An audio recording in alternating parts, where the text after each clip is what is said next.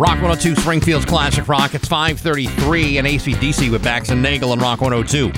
It's going to be sunny today with a high of 35. Tomorrow, sunny with a high of 36. It's 28 right now in downtown Springfield. By the way, if you're listening to this show, say on the podcast at a later time, it's brought to you by Marcotte Ford. They got your back for sales, service, parts, and rentals. Marcotte Ford in Holyoke. You know one of my favorite Christmas films? You know which one it is? Yeah. Is A Christmas Story. I hate that movie. I love that movie. Well, you know what? Maybe I'll let you do the interview then.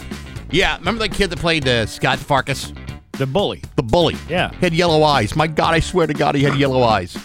Actor Zach Ward, who played that role back in 1983, is going to be on the show today. Well, there you go. After 7 o'clock, he's coming to the Zombie Hideout in Springfield on the 16th. We'll not only talk to him, but we will also give away passes for the whole meet and greet thing. You'll talk to him. I'm going to recuse myself from the interview. It's not my favorite movie. It's yours. I love that damn movie, and I will go to the grave. You remember that radio show that the guy used to have to recuse himself because he sold advertising to half the clients on the show, and he'd have to recuse himself every time he had like a political interview or something like that? Yeah, I do. This is my version of that. I'm gonna recuse myself from the interview. Well, whatever you think is right. What's ever good for the show, right? Also today, we're going to talk to a teacher. Yes, Mr. H from, he doesn't have a real name. It's Mr. H. Yeah, Mr. H. He's from West Springfield High School. He's going to be bringing a student in here. They did this really cool thing where they submitted a video playing the music of Metallica in marching band form. So we'll hear all about that coming up at 7:45. It's 5:35 now on Rock 102.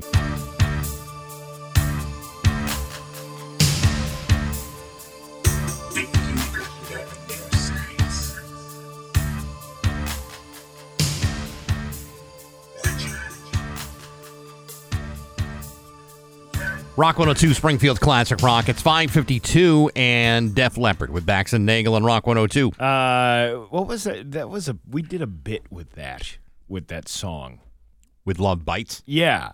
It was either Now Hear This or it was the other one when we had that other show. It was Now Hear, what was it? Oh, Mass Hat. Was it the Mass Hat? Oh, yeah, that was like the theme song. Yeah. Yeah. I don't know. I've really blocked out that whole span of time. Have you? I've been reminiscing and going back and listening to some of the old shows, and man, I can't believe that went off the air. You should have seen what we did to Black Hole Sun. Oh, well, you should have seen this guy that I knew up in Syracuse. Anyway, it's going to be cold today. It's 28 right now in downtown Springfield.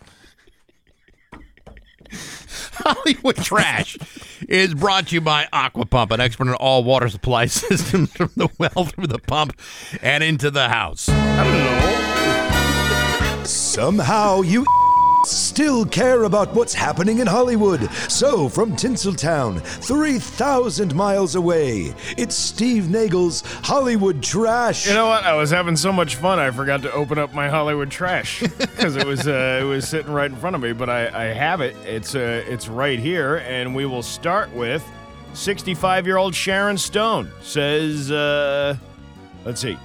She's 65, and she can still stir a man's loins anytime she wants to. Okay. She says, quote, I think I'm hotter now more than I've ever been. I'm in my 60s. People think that no one looks at you anymore, and the truth of the matter is I just have as many people who want to sleep with me now as I ever did. There are guys out there who avoid older women, and Sharon says it's not because they're not sexy anymore. You're not as easy as you were when you were young. That's what it's all about. You're not as easy to blank. This is like the, what is that, match game? Yeah, I guess so. You're not as easy to blank. You're not as easy to get rid of, and you're not as easy to keep quiet. You're not as easy to dump afterwards. You're not as easy to be a side piece. It's not that you're not as hot. You're hotter. Here's a couple of statistics about Sharon Stone that I think everybody needs to know. Yeah. Okay, first of all, she's 65. Yeah. All right, she's only like, what, I don't know, 6 or 7 years older than me. Yeah. Secondly, she has a net worth of $40 million. Yeah. Now, if that doesn't make her more attractive to you, then I don't know what will. Yeah, I wouldn't get rid of her. No. I'd embrace her. She still looks terrific with $40 million. I wonder if she's into dudes like me. You mean guys who are a long, long ways from $40 million? Yeah. She might be. I have 40 million reasons to go on a date with her. Why must she have high standards her entire life? Can't she have like a moment of weakness and go after a guy like you, Steve Nagle? No, I don't think that's ever going to happen. Never say never, Steve. Never give up. I'll just keep wishful thinking. We still don't know what put Jamie Foxx in the hospital earlier this year, but he looks like he is back. He even showed up in person Monday night to receive an award at a ceremony honoring Black, Latino, and Asian people in the arts. He said, quote, I wouldn't wish what I went through on my worst enemy because it's tough when it's almost over, when you see the tunnel. I saw the tunnel, but I didn't see the light. It was hot in that tunnel, too. I don't know what the hell was going on. Am I going to the right place, he said? You never know. That's a good point. He said, quote, I have a new respect for life, and I have a new respect for my art. I don't go down any tunnels unless there's appropriate lighting. No, the appropriate lighting definitely needs to be made. And LED lighting, because I feel like the carbon footprint of regular light bulbs is bad for the environment. Do you think the afterlife has changed its lighting from incandescent bulbs to LEDs? I would think so. Would like to think so. I mean, if you want to make it bright and make people remember that you were here. What they need is one of those mass save energy audits. Yeah, that's what yeah. Maybe they just tactical flashlights. I think that might be a better option now because you can recharge those. You can just plug them in a USB now. Yeah, I know. It's awesome. Margot Robbie. All right. Says an Oppenheimer producer asked her to move the Barbie release date. She told him, quote, we're not moving our date. If you're scared to be up against us, then you move your date. But she didn't move the date. She let it go. Yeah. Yeah. So, that was a good move on her part. Mm-hmm. Well, didn't they make it like a Barbenheimer thing? Didn't they do that? Like you can go see both movies at the same time, the same weekend? Or yes. It's not the same time. Now, here's a couple of statistics about Margot Robbie you should know. First of all, she's 33 years old. Secondly, just like Sharon Stone, she also has a net worth of $40 million. Really? Yeah. What's with the statistics this morning? Are you what? I don't know. I don't know what it's about. I mean, for whatever reason, I've just been fixated on Sharon Stone and Margot Robbie on the same show. I'd rather be more fixated on Margot Robbie at this point. Ain't nothing wrong with that. For $40 million. That's one I'll never get. That's one will never come knocking on Steve Nagle's door. By the time she's Sharon Stone's age, another 32 years from now, maybe you'll have your shot. Yeah. Hugh Grant hated the experience of playing an Oompa Loompa named Lofty in Wonka. He says the cameras he had to wear for CGI motion capture were very uncomfortable, and it felt like a crown of thorns. Oh, now you're Jesus all of a sudden, Hugh? I made a big fuss about it, and frankly, what I did with my body was terrible, and it has all been replaced with an animator. Now, a couple statistics you need to know about Hugh Grant. One, he's 63 years old. And two, he's got a net worth of $150 million. Yeah. And no offense. And he likes hookers, too. No offense. Margot Robbie and Sharon Stone have come off the table. That's right. I'll take Hugh Grant any day. He is a snack, my friend. He's an age snack. Yeah. Like a fine cheese or a dried sausage. Or a Zwieback toast, because that's the only thing he can eat at his age. I feel like a baby when I eat one of these things. That's right. I feel young and spry. When Hugh saw the final product of the movie, he didn't think it was all worth it. In fact, the dancing that should be fun wasn't even him. It was an animator. Wonka hits theaters on December 15th. Man, I'm sure the movie company's really happy that you're selling the sizzle on the film. Hey, next time you make a movie with Hugh Grant, don't put him in charge of publicity. Yeah, why would you want somebody walking around? Somebody must be yelling at him going, stop talking, stop saying that. Yeah, usually when you're promoting a film, you want to talk about how great it is, not how lousy it was. Well, think about all the people who have been in lousy movies. They still had to go on the late night tours and do the interviews and pretend that they liked it. You think Tom Hanks really liked being in Turner and Hooch? You really think that was like one of his pivotal film moments, or Joe versus the Volcano? See, I liked Turner and Hooch. I didn't like Joe versus the Volcano. No, nobody did. But it wouldn't have been right if he had gone on like the Tonight Show and said, "Hey, of all my films, this is the worst one I've ever done." The worst? The worst. And Taylor Swift is number 1 on the Forbes list of world's most powerful women. Beyonce, Oprah, Rihanna, and Barbie are also on that. Barbie's not real. Says you. She's not. How is Barbie on the list of most powerful women in a monetary magazine? Well, it's about power. It's about marketing and merchandising. There's a lot of power, a lot of muscle in that effort. By the way, we have a submission this morning from a YouTuber called Donnie B All Day. This guy is a YouTuber who reviews knives all day long. Really? You know, I never thought there was anything fascinating about reviewing knives, but apparently there is. I've been watching some of these videos, and all 2,000 of them. But he's a Mega 102 fan, and he wanted to write some Kim Kardashian stuff. So here we go. You ready? All right. Kim Kardashian has a bathroom lined with Christmas trees. Really? She must have something to say. Oh my God! The last time I had anything in the can was when Ray J rode the doo-doo choo-choo. In that sex tape you can purchase on YouPorn for $39.95. Okay. Caitlin? I'll add this. It's the Molar Express to reach the Santa sack at the South Pole. Okay. That makes much more sense. Oh, my God. Who's got the hot chocolate? Caitlin? Well, I never got that done and dirty with your mother, Chris Kim, but I once mustard sauced the inverted hot dog. I man-clammed the bedpost. Oh, very good. Yep. And what are you trying to say? What I'm trying to say is I put Elmer's super goo in the unclosable sack. Crack.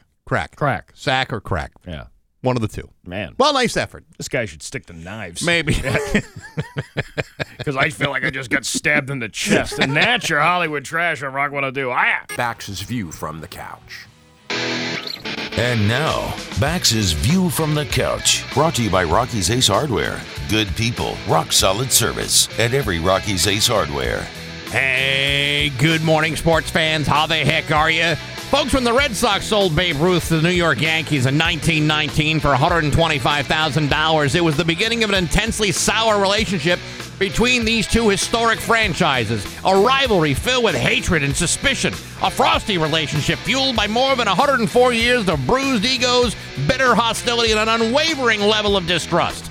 This is one of the reasons why there have only been 8 trades between these two teams over the last 54 years, and I haven't been a big fan of any of them. Yesterday, it was announced that the Red Sox and Yankees have completed a trade that almost nobody expected, by the Red Sox shipping out outfielder Alex Verdugo in exchange for 3 right-handed pitchers, Richard Fitz, Greg Weissert, and Nicholas Judice. And what do I know about these guys? Not much. I can tell you that Fitz had 163 strikeouts in Double-A last season. Weissert has pitched a whole 31 1/3 innings for the Yankees after striking out 162 batters in Triple-A, and Judice is a 6'8", 230-pound behemoth who was drafted earlier this year. Do I trust any of these guys? Not yet. Am I going to miss having Alex Verdugo in the Red Sox lineup? Well, let's see. The dude is in the final year of his contract. They were paying him $9 million a year to post a .264 batting average on a last-place team. I think I'll find a way to get over it. Here's my problem. There are 28 other teams in the league, and while not all of them would be willing to trade away raw pitching talent for a guy who's never quite reached his potential, the last place I'd want to see the Red Sox trade a guy is to the New York Yankees. Why? Because in some ways, I'm still reeling from this whole Babe Ruth fiasco from 104 years ago. Sure, perhaps I'm holding on to an egregious mistake from the aughts of the early 20th century, but Red Sox fans were forced to suffer from that mistake.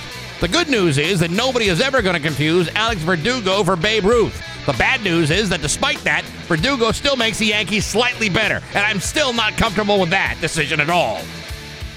But hey, enough of my yapping. Sports brought to you by Rocky's Ace Hardware.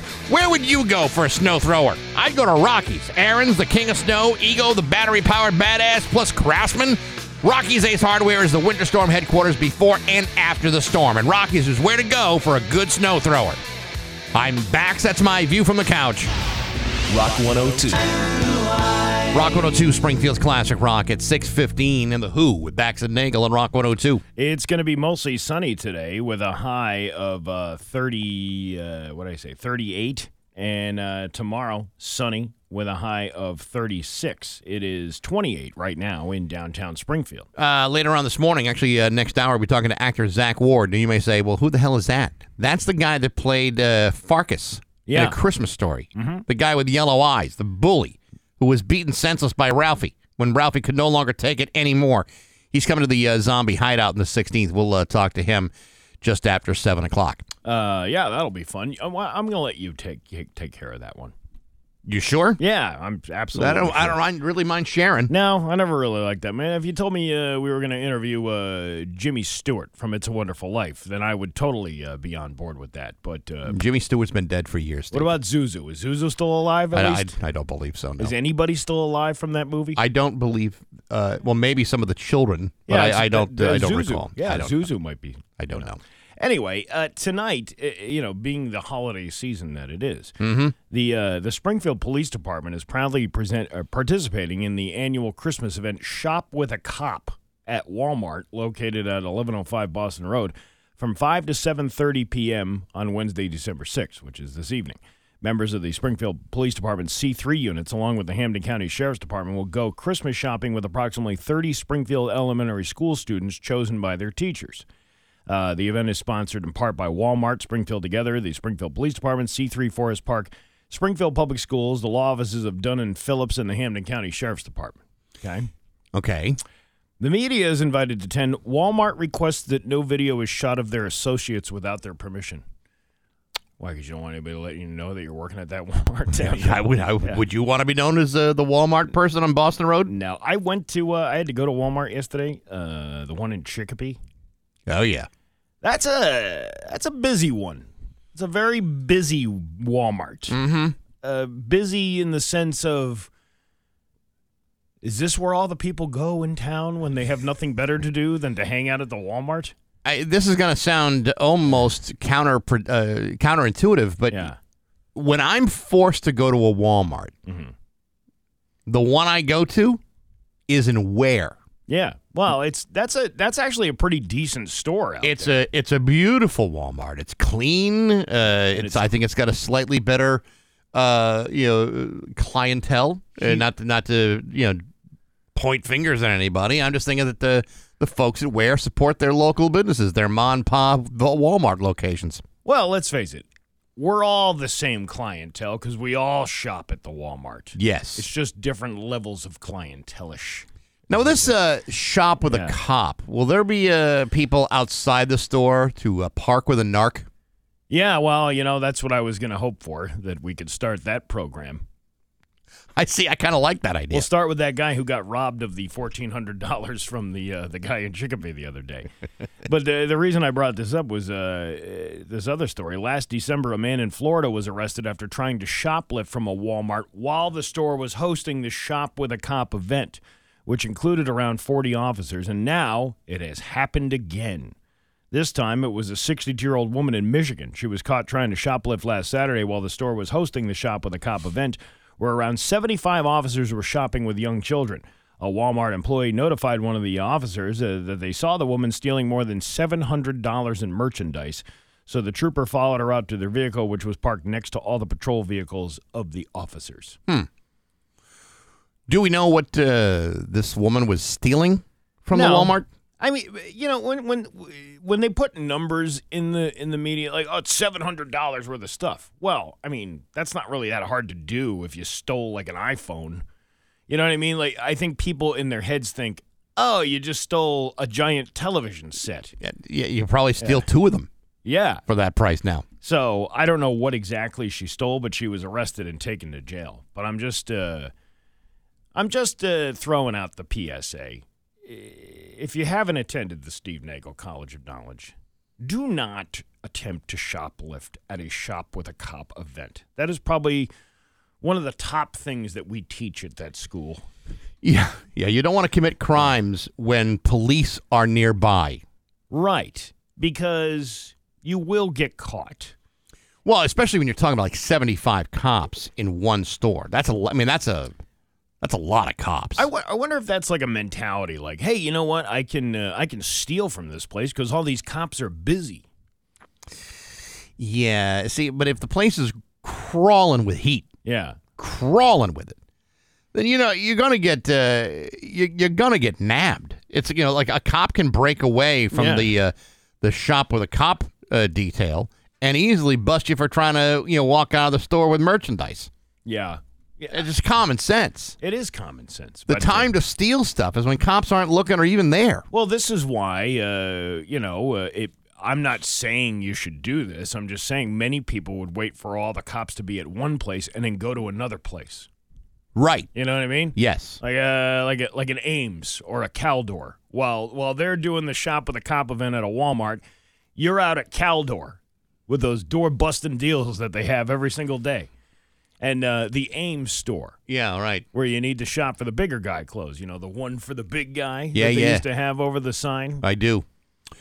Those stores have been closed for a long time, Steve. Caldor, Ames, they're no longer in business. Really, what you're doing is you're forcing all the great petty crimes to happen in a Walmart, which is unfortunate because there's good people working at these Walmart locations. I really need to get out of the house more. You do. I had no idea that those stores were closed. They've been closed for 20 years or so. Next thing you know, you're going to tell me a Channel's out of business. They are. What? I thought I saw a Channel the other day. No, I don't think you did. All right. What Leechmere then? Steve, I hate to tell you this, but Leechmere is no longer in business. What? Yeah. What about Filene's? Filene's yeah, basement? that's closed too. And the basement too? Yeah, Grant's. That's closed. Grant's? Filene's basement, Leechmere, Caldor. Yeah. I could go on. The Bonton's even closed. Speaking of which, the Bonton that popped up in my Facebook memories the other day when they had one of the last ones over in Westfield. Yeah, it was. I think it was like maybe a year or two before the place finally closed up shop, but the lights were missing on the thing. So instead of Men's and Home Store, it said Men's and Hose Store. Now that's a place I'd shop. See, that's where I'd want to shop with a cop. Come on. I'd like to be a part of that crackdown. Yeah, can you take me shopping for the hose? Oh, yeah, we'll take you shopping for the hose. We'll send Lynn Clark with you. She loves doing that kind of thing. It's 6:23 at Rock 102. Dealer for details. It's 6:26 at Bax and Nagle and Rock 102. It is going to be sunny today with a high of 35. Tomorrow, sunny with a high of 36. It is 28 right now in downtown Springfield. You know, we suddenly got a busy week ahead of us. Got Zach Ward from A Christmas Story later on, well, in just a few minutes, actually after 7 o'clock. Tomorrow we got Scott Zolak. And Friday, remember the Cowsills? Yeah. Bob Cowsill is going to be joining us on Friday. They were like the Partridge Family, right? Wasn't that the... Dude, the whole show was based upon the Cowsills. Based upon them? Yes. Wow. Everything from Reuben Kincaid to Danny to Susan Day, all those things are all inspired by the family of the Cowsills. That's pretty cool. Which one was Danny Bonaducci? He played Danny Partridge.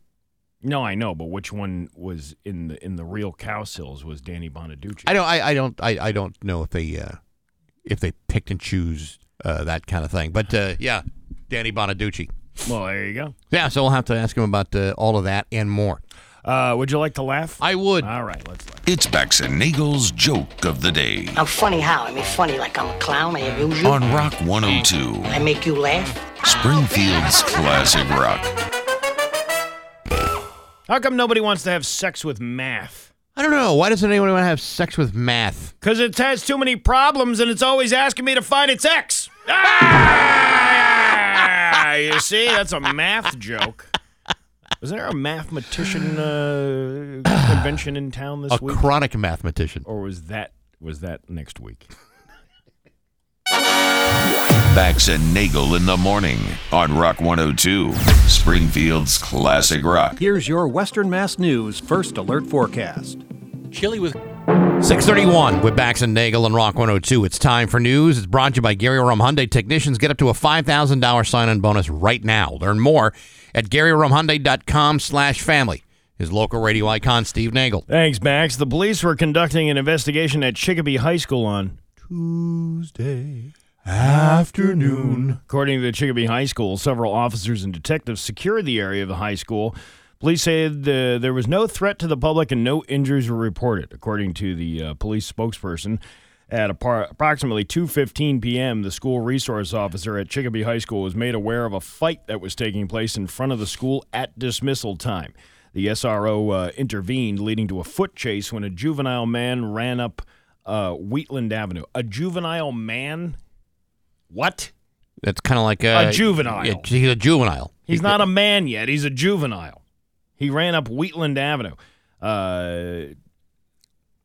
Police add that as the party began to run away, another party in the area of the disturbance yelled to the SRO that the juvenile may have a firearm. Oh, they're not calling him a juvenile man at this point. So there's a juvenile doing a man-sized crime. So when he had the gun, he was a man. When he didn't have the gun, he was just a juvenile. Yeah, I think carrying like a firearm ages you a little bit. He's an old soul. Yeah, right. Yeah. Well, that's an old man crime. Chicopee officers were then called to secure the area. The spokesperson said that a firearm has not been located at this time. The investigation is ongoing with limited details due to the juvenile man involvement. After-school activities at Chicopee High School were suspended as police conducted the investigation. The school was not placed in lockdown due to the timing of the dismissal and the incident happening coincidentally. Whatever happened to the good old-fashioned fights? Like, remember that movie 3 O'Clock High? I was just thinking the same thing. That was a great movie. Yes. Where I can't remember what his name was. He was in Young Guns too. Young Guns as well. And Young Casey Simasco. That's his name. Boy, where'd you pull that one out of? It just popped into my head. He's also the guy who I believe he's the one who does the intro to Warren G and Nate Dogg's. That's like the clip from the movie. Can't be any geek off the streets. No kidding. Yeah. Huh. I didn't realize that. So, I remember 3 O'Clock High, and I remember, the kid had to go outside at exactly 3 o'clock, get involved with a fist fight with a school bully. Yeah. Which makes me think of the other great movie. Remember My Bodyguard? No, I don't think I remember that. It's probably like an early 80s, maybe late 70s movie. Yeah. I believe Christopher Makepeace was the star of the film. He had a buddy. Who was like the toughest, scariest guy in the school. And the kid was being harassed by another bully, but then he made friends with this big giant behemoth guy, and no one wanted to beat him up because he had this friendship with this big giant guy. Oh, see, that's an 80s movie I can get into. Yeah. So what you do is, if you're being bullied, you got to find someone who's scarier than the bully. Yeah. It was Casey Simasco and Richard Tyson in 3 O'Clock High. Oh, yeah, that's and right. his name was Buddy. Yeah. Buddy Revell. That was his name. And speaking of bullies, we'll be talking to Zach Ward, the guy that played Farkas in A Christmas Story, coming up after 7 o'clock. How about that? Huh? One of the most hated bullies in all of cinematic history. This is like a bully-themed show this morning. Yeah, that's right. Right? You punk? That's right. Yeah. News douche. Okay. Listen to me. Michael Bax and Nagle. What? Did I pick at that scab a little bit? No, actually, you didn't. People still remember that. Why? I don't know. It's like people. We can tell how old you are by when you say, "I used to listen to Wacky 102." Well, it hasn't been Wacky 102 since 1980. It was 1981 that this changed over to Rock 102. So if you remember Wacky 102, you owed. Geriatric owed. You might want to grab your walker and change the channel if you think you listen to Wacky. Yeah. What's it like to listen to Rock 102 these days? Depends. Because that's the diapers they're wearing. Oh, I see. Yes. Yeah. I was trying to change that joke up to something. It's a great loose bowel joke. The Springfield Fire Department was sent to Dickinson Street for a house fire on Tuesday night. Springfield Fire Captain Droopy Monty said that the fire appeared to be caused by an electrical malfunction and that everything inside the home seemed to be up to code. Oh, no. Faulty wiring. But everything was up to code. I wonder how much damage it'll be. What's the address on that one? They got an address? Nope, just Dickinson Street. Nobody really cares anymore. 22 News doesn't. Well, because I used to live on Dickinson Street. Well, we saw some numbers on the house, but they were falling down and upside down, so we couldn't tell what number it was. It was either 96 or 69. I couldn't tell. Yeah, they were on fire. That's why. Yeah. We'll continue to bring you more information as it becomes available. No, you won't. No, they won't. The West Springfield Police Department's narcotics unit spearheaded a multi-agency operation on Kenmore Drive in Longmeadow, resulting in a significant firearm and drug seizure on Thursday. The investigation led to the execution of search warrants at 167 Kenmore Drive in Longmeadow, culminating in the arrest of Longmeadow residents Antonio Fusco and Franco Fusco on firearms and narcotics charges. Authorities seized approximately 625 grams of fentanyl in pill and powder form and 92 grams of powder cocaine with a combined street value of $101,000. Oh, we were so close to the 102. Now, are they sure this wasn't for personal use? Yeah, I've known guys that can go on a bender like that for 3 days. Additionally, items used in the manufacturing and distributing of narcotics, such as a pill press, digital scales, and cutting agents, were discovered. The operation also uncovered a substantial cache of firearms and firearm accessories with an estimated street value of $500,000. Get this, 10 AR-15 style rifles, 2 AK-47s, bunch of shotguns, 16 handguns, rifle uppers. What does that mean? I don't know. Lowers. You got your rifle uppers, your lowers, your barrels, your gun Glock flames. And everything in between. You got gun uppers, hundreds of rounds of ammunition, bulletproof vests, 2 3D printers, various items associated with various manufactured ghost guns, and this one's for shooting down police helicopters. Oh, I don't need that yet. They face multiple charges. You can only imagine all the charges that are listed there for all the guns they had. But there you go. That's quite a bit of guns and drugs off the street. I'm sure these gentlemen would license for all those handguns. Yes, I believe. Well, the FID card got caught up in the mail. Perhaps. I think that always the way. Yeah, it happens. 2 people were arrested in Coleraine for allegedly killing a deer illegally on Saturday. According to the Mass State Police, troopers, along with members of the environmental police, were notified around 6:30 p.m. that a person in Coleraine saw a person shoot a deer from inside of a pickup truck from the road on the front lawn of a home on Shelburne Line Road. Colerane's first world problems. State police conducted a traffic stop of the suspected vehicle, a gray Toyota Tacoma pickup truck, further down the road. 2 people inside the vehicle were dressed in camouflage and firearms were visible in the back seat. Brothers, 46-year-old Ira B. Dool of Worthington and 51-year-old Seth O. Dool of Coleraine were arrested. Oh, it's the Dool brothers. Right. Police seized a loaded 22 caliber rifle, another rifle, 4 muzzle loaders, 2 shotguns, a loaded handgun, and over 300 rounds of ammunition, 4 thermal scopes, and a gray fox that was killed that morning. We don't need that. Yet. Ballistic evidence was also recovered from the illegally killed buck that was lying in the road and indicates it was shot with 3 22 caliber slugs. 3? You only need 1. What kind of marksman are you? You need to go to the range. Probably missed the first 2 and hit once. Environmental police said the 2 arrested have past hunting violations and the vehicle was reported to be engaged in similar activity 2 days prior. State police are investigating whether they're habitual poachers responsible for the past reported incidents. They were arraigned in Greenfield District Court on a slew of charges. If convicted, they face mandatory firearms identification card revocations and revocation of hunting rights in almost all of 50 states. Almost all of 50 states? What state would still allow you to hunt? From your car. Well, I mean, some people are still stuck in the pandemic social distancing thing. I mean, there's still people wearing masks out there trying not to get sick. Why wouldn't you just do the drive-by hunting trip? Isn't everybody in the town of Coleraine socially distanced? Yes. It's Coleraine. Well, no one's standing real close to each other in Coleraine. I'm sure there's a populated area. Don't you think? There is that small but densely populated, moderately densely populated intersection. But other than that, you ain't got much.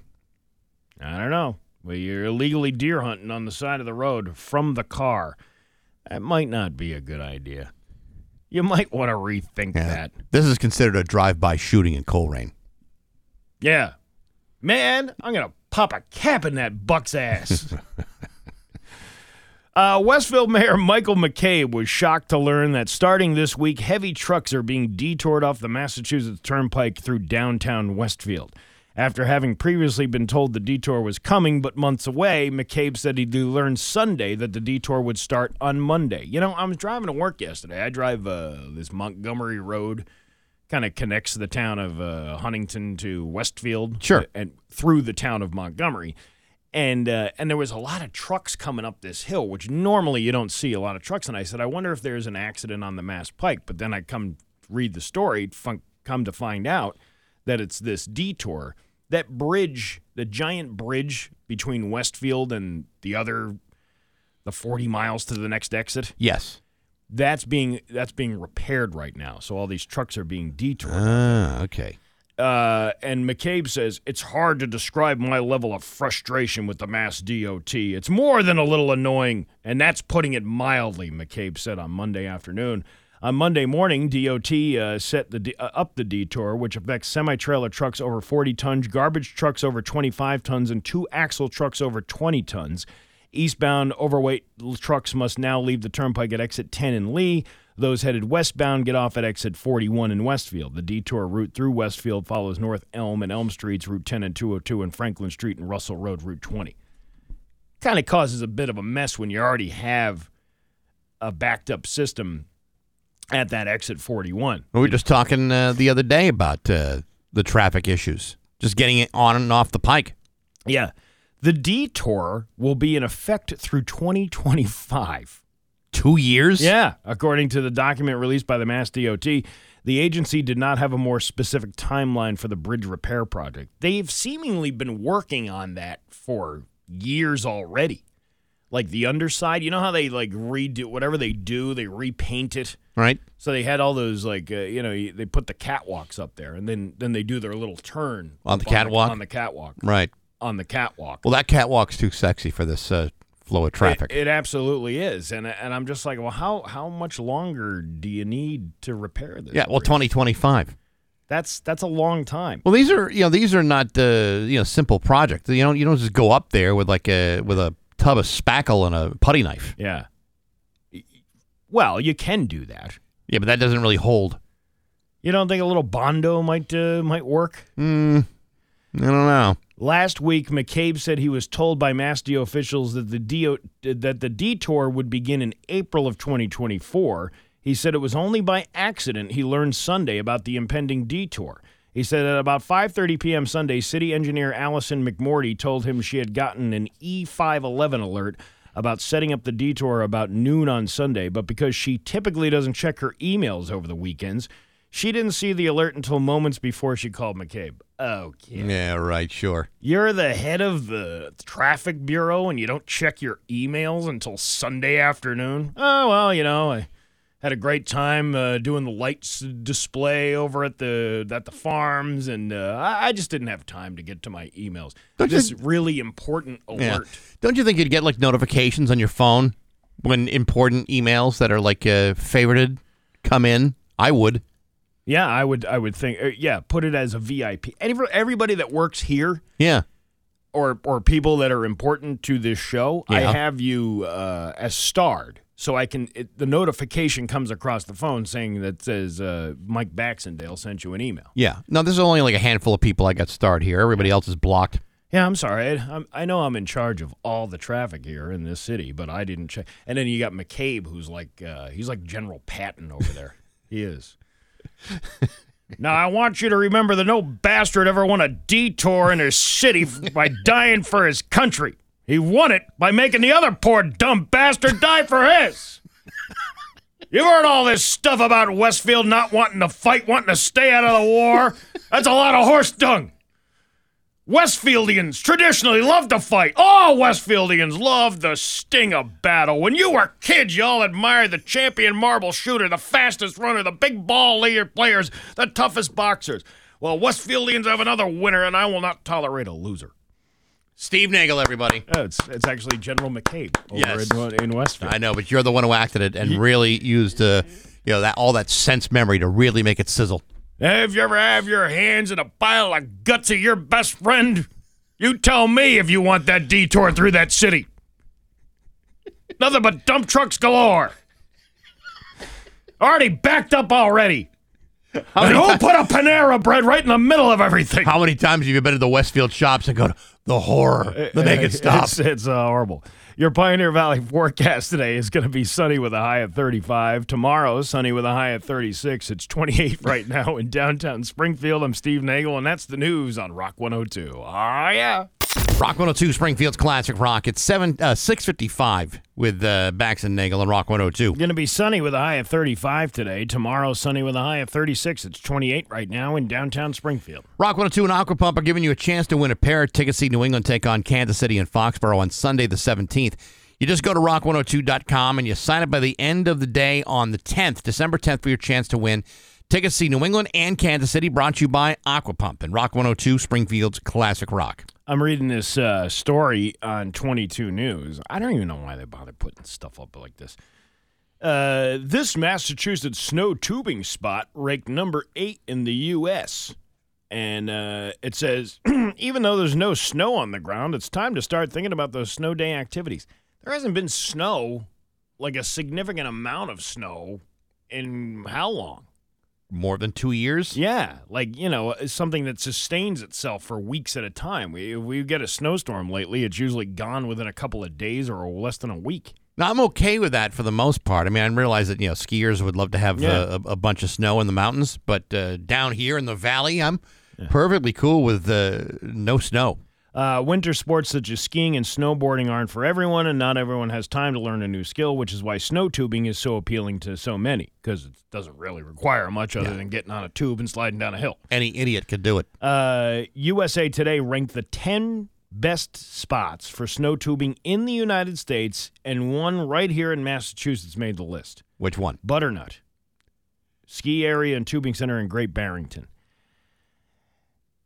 Have they not seen the snowfall in the last couple of years? Like, we really haven't had some time to tube. Did they have snow up in Butternut last year? Did they make snow? Maybe they made snow, but I'm sure it's not as fun as still having a full amount of snow. And then, to top it all off, they put a picture of actress Shannon Elizabeth going tubing at Telluride Ski Resort in Colorado, because that makes sense. Sure. Right. Not pictures of people at the actual thing that's near you. But let's put someone who's very far away. It's Shannon Elizabeth. Everybody wants to see her tubing down a hill, don't you? Well, to be honest, a couple of years ago, my wife and I actually went tubing at Butternut, and we had a good time. I had a great time, having all those little children with their inflatable tubes, cut in front of me as we went up, the lift to the top of the hill. The conveyor belt? Yeah. Does he have the conveyor belt? I think it's a conveyor belt. I think I went to that one, too. Is that the one with the little lodge with the they got the big fireplace in the middle? And I believe so, yes. Yeah, I think that's the one we went to. Great fun. Was it Great Barrington, though? I didn't think it was Great Barrington. I thought it was Pittsfield. Maybe I went to Butternut. Yeah, that's what I'm thinking. It's Butternut. Yeah, I think this is a different place. Oh, wait, Butternut. Wait a minute. Butternut in Great Barrington. What did I just say? What was the other one? Berkshire East. Oh. I think that's the other one. I don't know, but there hasn't been enough snow for tubing. I don't know. Yeah. And then why are you putting up a story about it, and why are you putting Shannon Elizabeth's picture along with it? Because people would rather look at pictures of Shannon Elizabeth than look at a snowstorm. Which one is she? Is she the one from Saved by the Bell? No. I think that's Elizabeth Berkley. Oh, Shannon Elizabeth was the hot chick in American Pie. Yes. The one with the foreign exchange student. That is correct. And why would we put a picture of her up on our story? Again, because she's better looking. It's easier to look at her than it is to look at a snowstorm. Yeah, but she hasn't been relevant in probably 20 years. Either has a snowstorm in New England. I get you. It's 6:59 to Rockwood. And now, Bax's View from the Couch, brought to you by Rocky's Ace Hardware. Good people, rock solid service at every Rocky's Ace Hardware. Hey, good morning, sports fans. How the heck are you? Folks, believe you me, the last thing I want to do during this beloved and widely intriguing feature is to bog it all down with a poorly timed political diatribe. That's just not my way. I'm not going to sit here and bloviate a pointless political agenda when my primary focus is and should be about the world of sports. However, there are times when it is almost impossible to separate the two. Today happens to be one of those unfortunate times. And all I ask is that you bear with me as I try to bulldoze my way through it. Earlier this week, you may recall the story I did about the upcoming college football bowl schedule, 43 games in 24 days. And while I would love to give you the entire list of each riveting matchup, I've instead decided to focus on the CFP semifinal game between Michigan and Alabama in the Rose Bowl presented by Prudential and the All-State Sugar Bowl between Washington and Texas, the winners of which will meet on January 8th for the CFP National Championship presented by AT&T. Now, there's been a great deal of controversy over the fact that the number 4 Florida State Seminoles were boxed out of the National Championship semifinals and will instead face number 6 Georgia in the Capital One Orange Bowl despite being undefeated. The snub has been widely criticized as a bona fide outrage. So much so that Florida Governor Ron DeSantis announced yesterday that he'll be setting aside $1 million from the $114 billion state budget to sue the CFP Selection Committee for negligence. Now, I don't care what side of the political spectrum you might fall on, but if your state governor wanted to throw down $1 million to resolve a frivolous lawsuit about having to play in the Orange Bowl rather than for a national championship with so many other problems to deal with, I would probably stand up and speak my mind, because frankly, taking money out of the state budget for something this irrelevant is not only irresponsible, it's being initiated by a guy who's running to become the President of the United States of America. And if he's willing to file a lawsuit over football games he's not going to be able to go to, is he really qualified to make decisions that might actually be important to our national security? I would be compelled to say no, because this lawsuit is stupid. But hey, enough of my yapping. Sports brought to you by Rocky's Ace Hardware. You walk into the Westfield Rockies and you see a big smile at the register? That's Eat It. Oh, you're there for a couple of Rocky's gift cards? Eat It will take care of you. Good people like Eat It in Westfield and rock solid service at every Rocky's Ace Hardware. I'm Bax. That's my view from the couch. It's 7:13 with Bax and Nagle on Rock 102. It is going to be sunny with a high of 35. Tomorrow, sunny with a high of 36, 28 right now in downtown Springfield. You know, it's the Christmas season, Steve, and I don't know how Yuletide you feel around this time of year, but there are certain films, certain TV shows that get me every season. Yeah, well, there's ones that get me too, and I don't really want to participate in this. So, how about that? Bah humbug. Be that way, Steve. A Christmas Story is a comedy classic, a film that is beloved by generations ever since it came out in 1983, Steve. How about that? And one of the big characters, I'm sure you all recall, was Scott Farkas. He had yellow eyes. Yellow eyes, I swear to God, they were yellow eyes. Yeah. And he is coming to the Zombie Hideout on the 16th of December. And he is he's on Zoom with us right now. Well, I'm just going to recuse myself. All right. It's actor Zach Ward. Zach, good to see you. Good to be seen. How you doing, brother? I'm doing terrific. You're going to be coming to the Zombie Hideout in Springfield on the 16th. What's going to be going on over there? You're just going to be signing stuff and shaking hands? Yeah, I'm excited about it. It's a local promotion for A Christmas Story 40th anniversary. Zombie Hideout, local business, mom and pop owned company. You know, in the community. I always feel like it's a nice thing to do, smaller venues and meet up with local people. You know, that's the thing about A Christmas Story, is that I think part of the magic of A Christmas Story is that the movie failed when it came out. Nobody cared. And it was released 2 years in a row. And actually the first year, what's his name? The guy from E.T., Entertainment Tonight, Leonard Maltin. Leonard Maltin panned the movie the first year it came out, panned it. And then the second year, he revised his critique and said he loved the movie and it was an instant classic. So that was interesting. But the point is, the movie died when it came out in theaters. It did not do well. And then it was sold to MGM, and then it came out on, it came out on video, and that's really where it started to land its audience, was when people were trading the VHS cassettes back and forth. And I know that sounds weird to the youngins in the audience, but VHS cassettes were $100 a piece back then, back when $100 was like the equivalent of $400. Right. So it was a big deal. and people would hoard the ones that they loved and they pass it around. And then TNT put it out on a marathon around Christmas. And the only reason TNT did that is because they bought the MGM library of films. So MGM went bankrupt and they sold out their library of films. So imagine you had a big library in your house, you ran out of money, you sold all your stuff, right? Right. So this little movie, A Christmas Story, is in your library. You've got big, big, expensive books that are very successful, but this little piece of crap book, A Christmas Story, nobody cares about. You're basically giving it away for free. And Turner gets it, and they're like, might as well put it on during Christmas. No one's going to watch it. And we have to put something on to abide by the FCC rules. So let's just throw that on. No one's going to notice. Cut to more people ended up watching the 8:00 screening of A Christmas Story than the amount of people who watched the Super Bowl. And that's amazing. And that's the core point of what I'm saying is the studio did not promote this movie. Hollywood did not create this film as a success. The American public chose it. It's amazing. They chose it because it represented them.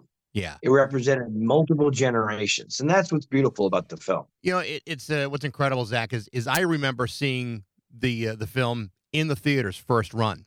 Nice. My dad was a huge fan of Gene Shepard and really wanted to go see the movie. So, normally you see a Christmas, movie because your kids want to see it. We saw the Christmas movie because my dad wanted to see it. And that's great. And I remember it kind of bombing and then, talking about this movie. And I said, did anybody see this?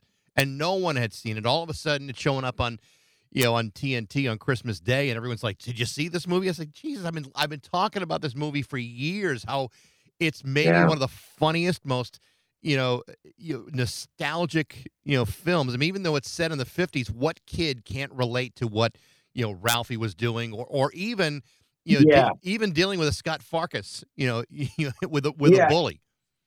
Even though it took place in the 40s, the story is timeless. Totally.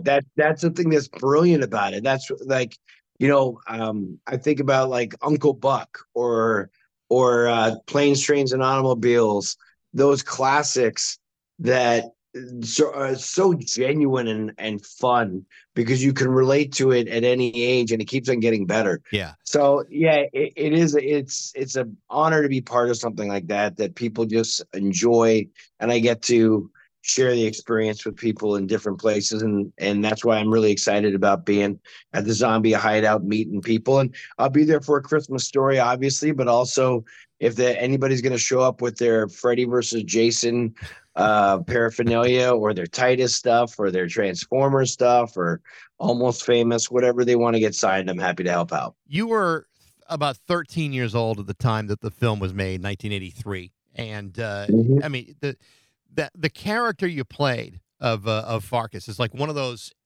It was so well played by a kid. I mean, I can't imagine anyone not hating that character simply because of the kind of bully that you portrayed. As a kid, though, and as a young actor, did you ever feel as though people judged you personally based upon that character, or did that not happen? Oh no, that happened a lot, and it's easier now that the character has been established in the canon of Americana as like the most beloved bully of all time, a kid bully. I'm sure Biff Tannen is the most beloved teenage bully, but when I was younger and the movie hadn't really landed, like when I was in my 30s, I just got into a lot of fights because people were like, "Hey man, I know you from somewhere." I'm like, "We have never met. I'm working in a new town doing a movie or something." And they're like, "No, you dated my sister or you owe me money." I'm like, "I have never been here before." But literally, it caused me to get into a great deal of fisticuffs because people would misconstrue me with my character and where they knew me from. And, it's not like bumping into Tom Cruise or Brad Pitt. That's Tom Cruise or Brad Pitt. I'm just a redhead with a punchable face. And so everybody just thinks that they need to take a swing. Yeah, but Zach, it's the yellow eyes. I swear to God, you had yellow eyes. Right? I want to ask you about a couple other things. Obviously, you've done a lot of acting, a lot of TV, a lot of film.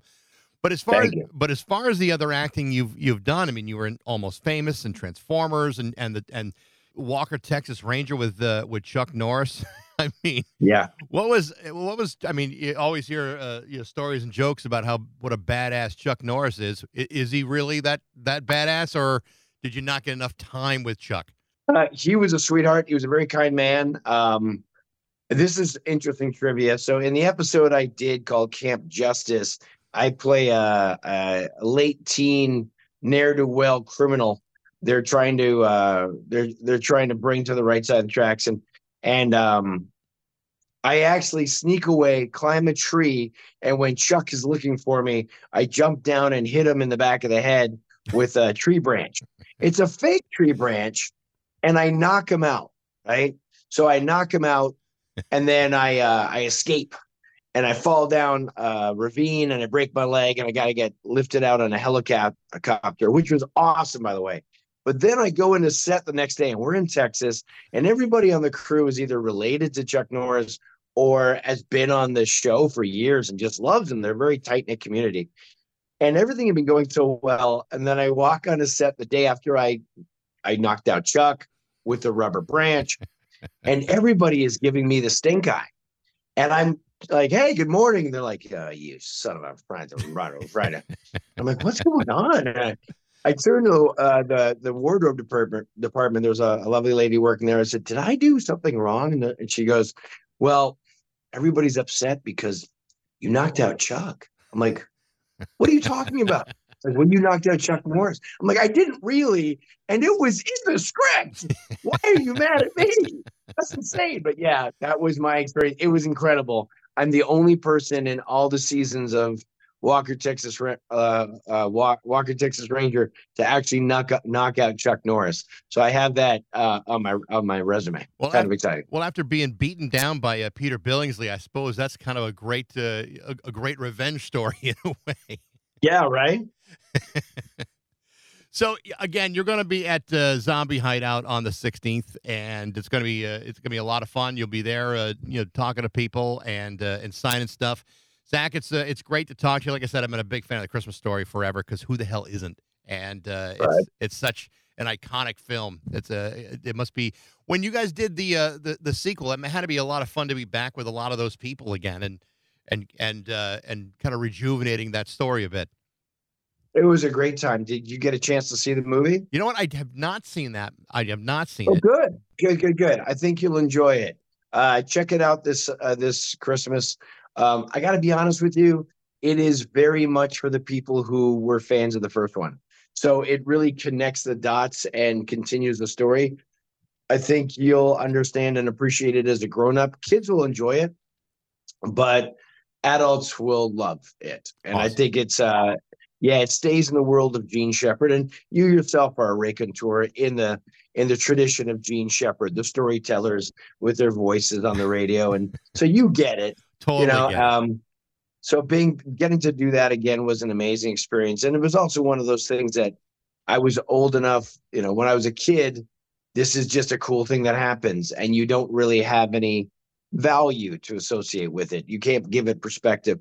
When you're a grown up, you realize what rare air it is to be able to do these things. And, these guys, the other actors in the film, they're like my brothers. I've known them for 40 years. We've gone through a lot of shared experiences. We've been there for each other. Like everybody else, life goes up and down. It's good, it's bad, it's hard, it's beautiful. And then it ends. And we've been able to be there for each other and be friends and support one another. And that's been a huge gift. That's great. Zach, it's a real pleasure to talk to you. Best of luck next weekend. And best of luck forever. Thank you very much. Appreciate it. Yeah, we'll come out to the Zombie Hideout, baby. It's going to be cool. Sounds good. Zach Ward with Bax and Nagle and Rock 102. Rock 102. 7:33 with Bax and Nagle and Rock 102. It's time for news, and it's brought to you by Gary Rome Hyundai. Technicians get up to a $5,000 sign-on bonus right now. Learn more at GaryRomeHyundai.com/family. His local radio icon, Steve Nagle. Thanks, Bax. The police were conducting an investigation at Chicopee High School on Tuesday. afternoon. According to Chicopee High School, several officers and detectives secured the area of the high school. Police say there is no threat to the public and no injuries were reported. According to the Chicopee Police spokesperson, at approximately 2:15 p.m., the school resource officer at Chicopee High School was made aware of a fight that was taking place in front of the school at dismissal time. The SRO intervened, leading to a foot chase when a juvenile man ran up Wheatland Avenue. What is a juvenile man exactly? That's the one with I believe they call it the Vogue stash, where they're like old enough to like maybe be on their own, but also still in high school and have that like pencil thin peach fuzz growing in there that's just starting to darken up. Would a juvenile man be someone who would normally be considered a juvenile for a misdemeanor, but because he's doing a man-sized crime, he's now considered a man? Yeah. You know who else is a man? Who's a man? I'm a man. Baxy here is a man. I'm a man. We're both a couple of men. Police add that as the party began to run away, another party in the area of the disturbance yelled to the SRO that the juvenile man may have a firearm. Chicopee police officers were then called to secure the area. The police say that a firearm has not been located at this time. The investigation is ongoing with limited details due to the juvenile man involvement. After school activities at Chicopee High School and DuPont Middle School were suspended as police conducted the investigation, the school was not placed in lockdown due to the timing of dismissal and the incident happening coincidentally.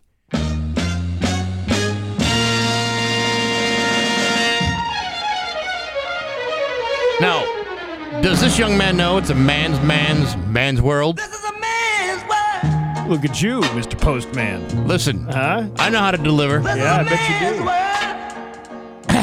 do. Juvenile man's world. But it Juvenile nothing. What does a juvenile man do? He meets you at 3 o'clock when the bell rings.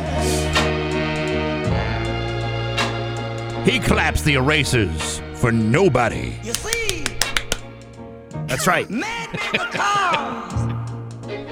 Now that's not drugs all over your sweater. That's chalk dust. Juvenile man. That's my juvenile man prince. Yeah, there you go.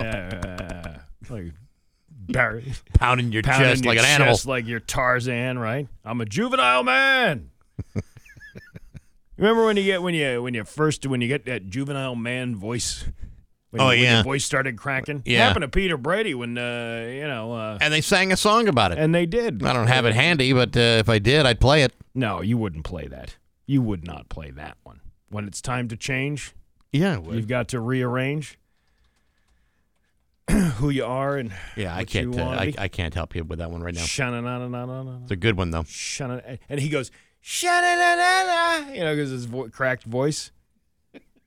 You really bring up some good memories there, Bax. You really do. know. Hey, listen, you don't need to tell me. Maya Dom. Hold on a second. I think I've got it. There you go.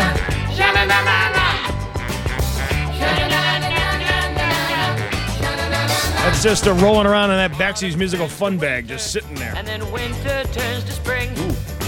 It's not just a season, you know it goes for everything. Clouds can turn to rain. I don't know how long it takes to get to this. I don't know if it's really worth it. Yeah. When it's time to change, then it's time to change. Okay, there you go. How could you not let that ditty play all 5 minutes of that? It's only 2 minutes and 47 seconds long, but sometimes you can make the argument that that's even too long itself. They had a good thing going there. It's too bad they broke up. The Brady Bunch? Yeah. Yeah, you're right about that. Mayor Dom will be announcing higher education ARPA funding with the local colleges on Wednesday. According to the city of Springfield, Chief Development Officer Tim Sheehan will join Dom along with representatives from American International College, Springfield College, and Western New England University for the announcement today. In response to the COVID-19 global pandemic, Dom created the Department of Recovery and Business Continuity, the DRBC. You've heard of that before. Mm-hmm. To effectively administer the American Rescue Plan funds within the city of Springfield for all eligible use categories as determined by the U.S. Department of Treasury through its interim final rule, according to the city of Springfield. The DRBC utilizes public input that is gathered from Springfield residents and nonprofit organizations, to implement these programs and stuff that they got going. Mayor Dom says, I'm proud to announce with CDO Tim Sheehan and representatives from the 3 local colleges the details of my administration's $750,000 higher education ARPA funds, which I previously announced back in July as part of my 13th round of ARPA awards announcements, and it comes right in time for Christmas. What's inside Sarno's sack? Come on over and get your ARPA funds, everybody. Sarno Claus. Win you. AIC. Stick. Come on over here. Get your ARPA funds. It's a joyous season for everybody. Springfield College has been both naughty and nice. We're going to go with the nice part this time because I feel like I should change my attitude this time. Yeah, there you go. But he's got the presence. That's the kind of guy you want to be hanging out. A man faces charges for what detectives said was a scheme to prevent a victim from testifying against him in court. This is out of Putnam, Connecticut, by the way. 52-year-old Thuo Mithwiga, who is from Kenya, was arrested on Monday by state police. Troopers said an informant went into their lobby to report that his employer asked for his help to find a hitman to kill somebody. What kind of boss does that? I don't know. I've known a few in our lifetime that wouldn't put it past them. Remember the guy that used to pretend that he was part of the group of people? Oh, yeah, right, yeah. These are my people. They're not your people. Yeah. They say they later found out that there was a court proceeding that involved Mithwiga and the victim, and that the execution of a murder-for-hire plot would make the victim unable to testify during it. Detectives said an undercover trooper was able to play the role of the hitman. Police said Mithwiga was going to pay $4,400 in total and have his wife killed. You had a Connecticut State Trooper with a different name. What are the odds? Well, just like they did with the traffic tickets where they were writing all the fake names. What's your last name, sir? McOckener? Barry? Oh, hey, Barry. Will you kill somebody for me? Absolutely not. You're going to jail. Yeah, I just speak very clearly into this little boutonniere I have on my jacket. Mithwiga was going to pay $4,400 in total to have his wife killed. That's a seemingly low amount of money. Well, I don't know what the protocol is. I mean, can you haggle for something like that? Will they take competitor coupons? I mean, what do they do? I don't know. He was staying at a Motel 6 in Putnam off and on, police said. Well, that's my temporary vacation home. Such amenities. It's my VRBO rental. Yeah. Yeah. The Motel 6. According to police, he rented directly from Tom Bodette. Well, they left the light on for him. According to police, he asked a worker of his to find someone who can put some injection in his wife's food or water that would kill her slowly. That worker then tipped off police to what was happening. That was probably the good move on their part. That's a...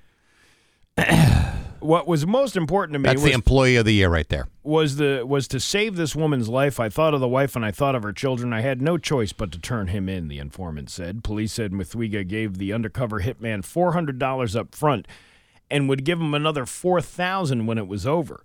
The plan was to have the hitman take the wife on a date, do drugs with her, and make sure she took fentanyl. Okay. Wow. Police said Mithwiga wanted a slow death for the wife, but ultimately agreed that the hitman could kill the victim in any manner that he chooses. Oh, it's like a choose-your-own hitman scenario. Remember we were talking about choose-your-own-ending news? Right. Do you want to see this or do you want to see this? Well, I'm suggesting you go with fentanyl, but you could do whatever you want. I want to do it slow, but I'm going to leave the method up to you. The sting operation went down Monday night where police arrested him at the hotel he was taken into custody without incident. Can you imagine being the wife? That's going to really put a riff in Christmas dinner this year. Yeah, I don't see them finding a way to resolve their conflict. Once you get to the point where you want to have someone kill her, that's to me it's like maybe it's time to start seeing other people. Yeah, I think this is beyond a divorce mediator. Yes, it's once you get to the point of paying someone to kill them, Yes, mediation will never work. Listen, he wants you to die. Is there anything you can give up? I mean, the house, the car, something like that. Something. Like you full visitation to the children. Your Pioneer Valley forecast today going to be sunny with a high of 35. Tomorrow, sunny with a high of 36. It is currently 28 right now in downtown Springfield. I'm Steve Nagle, and that's the news on Rock 102. Aw, yeah. Hey. Rock 102, Springfield's Classic Rock. It's 7:49 in Led Zeppelin with Bax and Nagle on Rock 102. It is going to be sunny today with a high of 35. Tomorrow, sunny with a high of 36. It's 28 right now in downtown Springfield. You know, I was not allowed to join my high school band due to my crummy attitude and my inability to walk in a straight line in unison with anybody else. Yeah, I couldn't either, but if they were telling you they were going to play the music of Metallica, wouldn't you have joined? I probably would have, except I was... I don't think Metallica was around back when I was in high school. Okay, let's say they were doing Black Sabbath, music of Black Sabbath. How awesome would that have been? You would have jumped right in on that. You're damn right. Nathan Holosovsky is the band director at West Springfield High School. He's here with one of his students, Bruce Dumont. Good to see you guys. Good to see you. Thanks for having us. Yes. First of all, tell us a little bit about the band here. And there's a contest that you guys are entering, and you're looking for help. Tell us a little bit about that. Yeah, Metallica and Tama Drums and Hal Leonard put together a contest, nationwide contest, asking for the best Metallica halftime shows for high school and college level marching bands. And so West Springfield High School jumped right in. It was a no-brainer for us, and yeah, we are in the contest, and we would love for everybody to come check us out. Now, when you're talking about a Metallica halftime show, you're doing like Seek and Destroy, Bread Fan, Master of Puppets, Fade to Black. Which ones are you doing? We're doing Master of Puppets, For Whom the Bell Tolls, one, and Bruce, what's the other one? Enter Sandman. Dude, you're crushing it with that lineup. Can you imagine if Mariano Rivera walked out on the field to a marching band version of Enter Sandman? It might not have been as intimidating. I don't know, man. I'm telling you, I've seen some marching band interpretations of metal songs before, and it crushes. And this one is cool. You sent us the YouTube video for this, and what the drum set? Tell me more about the drum set, Bruce. Did you put this drum set together? Yeah. So I had gotten this drum set as raw shells, so no hardware, no heads, nothing. And over the summer, because we started this show back in May, we started this a long time ago, back when they first announced it. We started practicing music, finding music. And I had gotten this drum set, and I'm like, it's the perfect dimensions to make a Lars replica drum set. So I went ahead, sanded everything, painted everything, made everything look identical, and I think it was a really, really good touch to add to the show. It's pretty awesome, man. I mean, I'm watching the thing. It lights up and all that stuff, and you got you're pounding away on them. Oh yeah. But yeah, with the rest of Theater of Malum, we're a group that we formed back in 7th grade, and we just finished up recording our full 10-song album. We'll be releasing that soon, hopefully. We've been playing alongside people like Last in Line, which has members like Vinny Appice, Vivian Campbell. We've been playing with some big tribute bands like the Iron Maidens. And it's really been a good past couple of years for us. Hold on, Bruce. How old are you? We're all 7. Actually, no. I'm 17. The singer and guitarist are 17, and our bassist is 18. So junior, senior? Yeah, we're all seniors. Yeah, you're all seniors. Yeah. So you got this band, and it's already.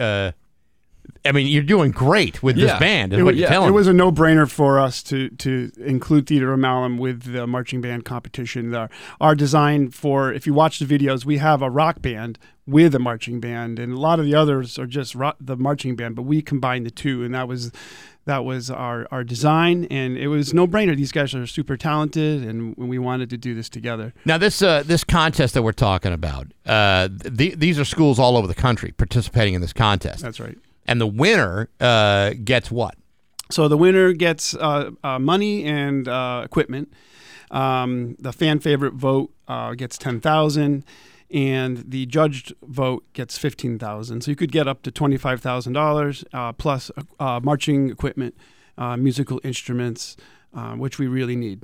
Yeah, I think anyone who was involved in high school band will tell you they need the money for new absolutely. equipment. Everyone's got old equipment, so that's cool. So how do you win this thing? All right, so we need some fans. We need some fans out there. We need some voters, and right now we've pretty much tapped out the West Springfield friends and family votes. So we need West Springfield. We need Springfield. We need all of Western Mass. Anybody listening, it's to get out and give us a vote. Just type in marching band Metallica contest and then scroll down and find West Side and vote for us.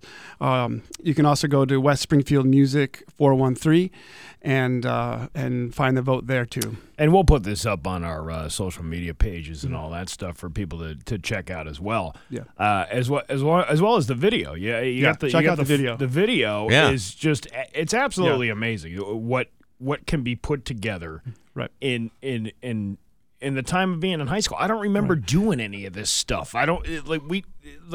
Marching bands weren't like a huge thing back when I was in high school. Yeah, we put a lot of time in. I would say over 160 hours of rehearsal and performance so far. Yeah. And that's a lot of time and commitment from our students. And I want to just give a shout out to the West Springfield kids that are listening right now. I know there's band class right now while I'm doing this interview. So, hey, guys. Look who got to go out for the day. Mr. H and Bruce get to go. You're also stuck here doing school. Yeah, you're all stuck there in the classroom. Apparently we're the ones who had to have an education. Yeah. This is unbelievably cool. So, I'm looking at the contest page. And you've got videos up there. Other schools have got videos up there, but you're only one of a handful of Massachusetts communities. That's right. That got involved. I'm kind of surprised that it's only just like, what do you say, 3 or 4? Yeah, 3 in Massachusetts. We're the only Western Mass group, and we want to represent. And it's something that everybody could be proud of. The town of West Side, the school department, but also just everybody here in Western Mass. You and I had talked last week. Obviously before the interview, and we were talking about like Midwestern states and how there's a lot of they're very aggressive in the training. I guess you would do to put into this. What is the difference between something like a school out in the Midwest is it money? Is it more? I think they're closer to the Big Ten schools. Yeah. And the high-powered marching bands in the collegiate level. And so basically those high schools are feeder programs for those schools. Gotcha. And, we don't have that same tradition here in New England. But we do have a few schools that still do drill and halftime shows, and we're one of the few, and our kids work real hard for that, and they're very proud of we're very proud of our work, and I'm proud of them for taking that on. So let me just understand this. So Bruce, you got your band, you got these guys in the band you've been playing for a while. Oh yeah. How did you guys come together on that? Were you part of the school band? Yeah, so me and our bassist Ian Gallagher, we're still a part of band to this day. Darren Traplock, our lead singer and rhythm guitarist, he was a part of band from 4th grade all the way up to 11th grade. And Eli Olson, our lead guitarist, he's been a part of band since 4th grade, I believe, up until 8th grade. And I'd really like to note on the fact that, when it came down to COVID happening and everything like that, band basically got shut down. So when I entered high school, band was through a Zoom class. We didn't have any actual chance to really play. Well, we played in the parking lot. Well, we played in the parking lot. And the parents came in their cars and they applauded with their horns. Oh, yeah. So we rocked it. But the fact that we've gone from Zoom meetings to a huge production like this in just the past few years really, to me, is something special. The amount of work that we've had to put in, we did band camp, which is like a 50-hour week. Yep. Of just in August in the heat. Oh yeah, outdoors. Could have been on the beach, but we were on the field. Yeah. And just the amount of work that went into it, it really is. I wish there was like a behind the scenes video almost, just to show how much went into it between not only the band itself, but my own personal band, us learning all, because we play a couple Metallica songs and trying to, because they're a little bit different for the marching. Trying to relearn them was definitely a task in itself. But yeah, no, we were a part of band. I've been a part of band since 4th grade. I've been drumming for over a decade now, and it was just we heard about this Metallica thing. It came out, and I'm like, oh, man, I really hope we do that when they announced it. And sure enough, he announces we're doing it, and I'm like, this is going to be awesome. And it was awesome. It was great to play. Well, it's wildly impressive, and even just to be a part of this and to be on the website, that's a distinct honor in itself. But they need your help. So how can you do this again? So you can go Metallica Marching Band Competition, do that as a search, and then it brings you right there. And then you just have to scroll and find West Springfield. We're W, so we're all the way on the bottom. There's 100 bands. But then it's a text to vote, and the instructions will be right there. It's 1 vote per cell phone. And then we'd love for you to watch the YouTube video, West Springfield High School Marching Band, and like us and comment. And we want that excitement there as well. Very good. Mr. H, Bruce Dumont from West Springfield High School, great to see you. Best of luck. Hope you guys win. Thank you so much, guys. Good to have you. It's 7:59 with Bax and Nagle on Rock 102. Attention. 19 for $125,000. It was the beginning of an intensely sour relationship between these two historic franchises. It's a rivalry filled with hatred and suspicion, a frosty relationship fueled by more than 104 years of bruised egos, bitter hostility, and an unwavering level of distrust. This is one of the reasons there have been only 8 trades between these two teams over the last 54 years, and I haven't been a big fan of any of them. Yesterday it was announced that the Red Sox and the Yankees have completed a trade that almost nobody expected, by the Red Sox shipping out outfielder Alex Verdugo in exchange for 3 right-handed pitchers, Richard Fitts, Greg Weissert, and Nicholas Judice. What do I know about these guys? Well, not much. I can tell you that Fitts had 163 strikeouts in Double-A last year. Weissert pitched 31 1/3 innings for the Yankees after striking out 162 batters in Triple-A, and Judice is a 6'8", 230-pound behemoth who was drafted earlier this year. Do I trust any of these guys? Not yet. Am I going to miss having Alex Verdugo in the Red Sox lineup? Well, let's see. The dude is in the final year of his contract. They were paying him $9 million a year to post a .264 batting average on a last-place team. I think I'll find a way to get over it. Here's my problem. There are 28 other teams in the league, and while not all of them would be willing to trade away raw pitching talent for a guy who's never quite reached his potential, the last place I'd want to see the Red Sox trade a guy is to the New York Yankees. Why? Because in some way I'm still reeling from that whole Babe Ruth fiasco from 104 years ago. Sure, perhaps I'm holding on to an egregious mistake from the aughts of the early 20th century, but Red Sox fans are forced to suffer for that mistake. The good news is that no one is ever going to confuse Alex Verdugo for Babe Ruth. The bad news is, despite that, Verdugo makes the Yankees slightly better, and I'm simply not comfortable with that. But hey, enough of my yapping. Sports brought to you by Rocky's Ace Hardware. Where would you go for a snow thrower? Personally, I'd go to Rocky's. Aaron's the king of snow, Ego the battery-powered badass, plus Craftsman. Please, Rocky's Ace Hardware is Winter Storm headquarters before and after the storm. Rocky's is where you want to go for a good snow thrower. I'm Bax. That's my view from the couch. Rock 102, Springfield's Classic Rock. It's 8:13 and Sticks with Bax and Nagle and Rock 102. It's going to be sunny eventually. It's actually snowing right now outside. Come on. It's snowing. There's flurries. Flurries, but it's eventually going to be sunny with a high at 35. Tomorrow, sunny with a high at 36. It's 28 right now in downtown Springfield. Hey, remember when I said that Friday we're going to have Bob Cowsill from the Cowsills on? Yeah. Yeah, well, apparently we had that wrong. He's actually on with us today because we were unable to follow the schedule properly. I love this song. The rain, the park, and the other things? Yes. Sitting in the rain. Raindrops falling on her. She didn't seem to care. Yeah, it's a beautiful song. Wait. And I knew. Then I knew. I knew. She would make me happy. She made me happy. The beautiful sounds of the Cowsills. Oh, yeah, man. I'll tell you what. They were a big deal back in the 60s. This one goes all the way back to 1967 when I was just 1 year old. How about that? Well, they got a brand new EP out, and it's a bunch of Christmas classics. And on the phones right now is Bob Cowsill from the Cowsills. Good morning, Bob. How are you? Hey, fine, thank you. Great to have you. Congratulations. You got a brand new EP out, a Christmas offering from the Cowsills. It's a pretty busy year for you guys. You just had an album last year, and now you're into the Christmas spirit. That's awesome. I know we're very fortunate, let me tell you. At this point in our career, it's pretty cool to have anything going on, I think. Well, I mean, you guys have. When did the family come together and start performing? This is like back in the is it mid '60s or so?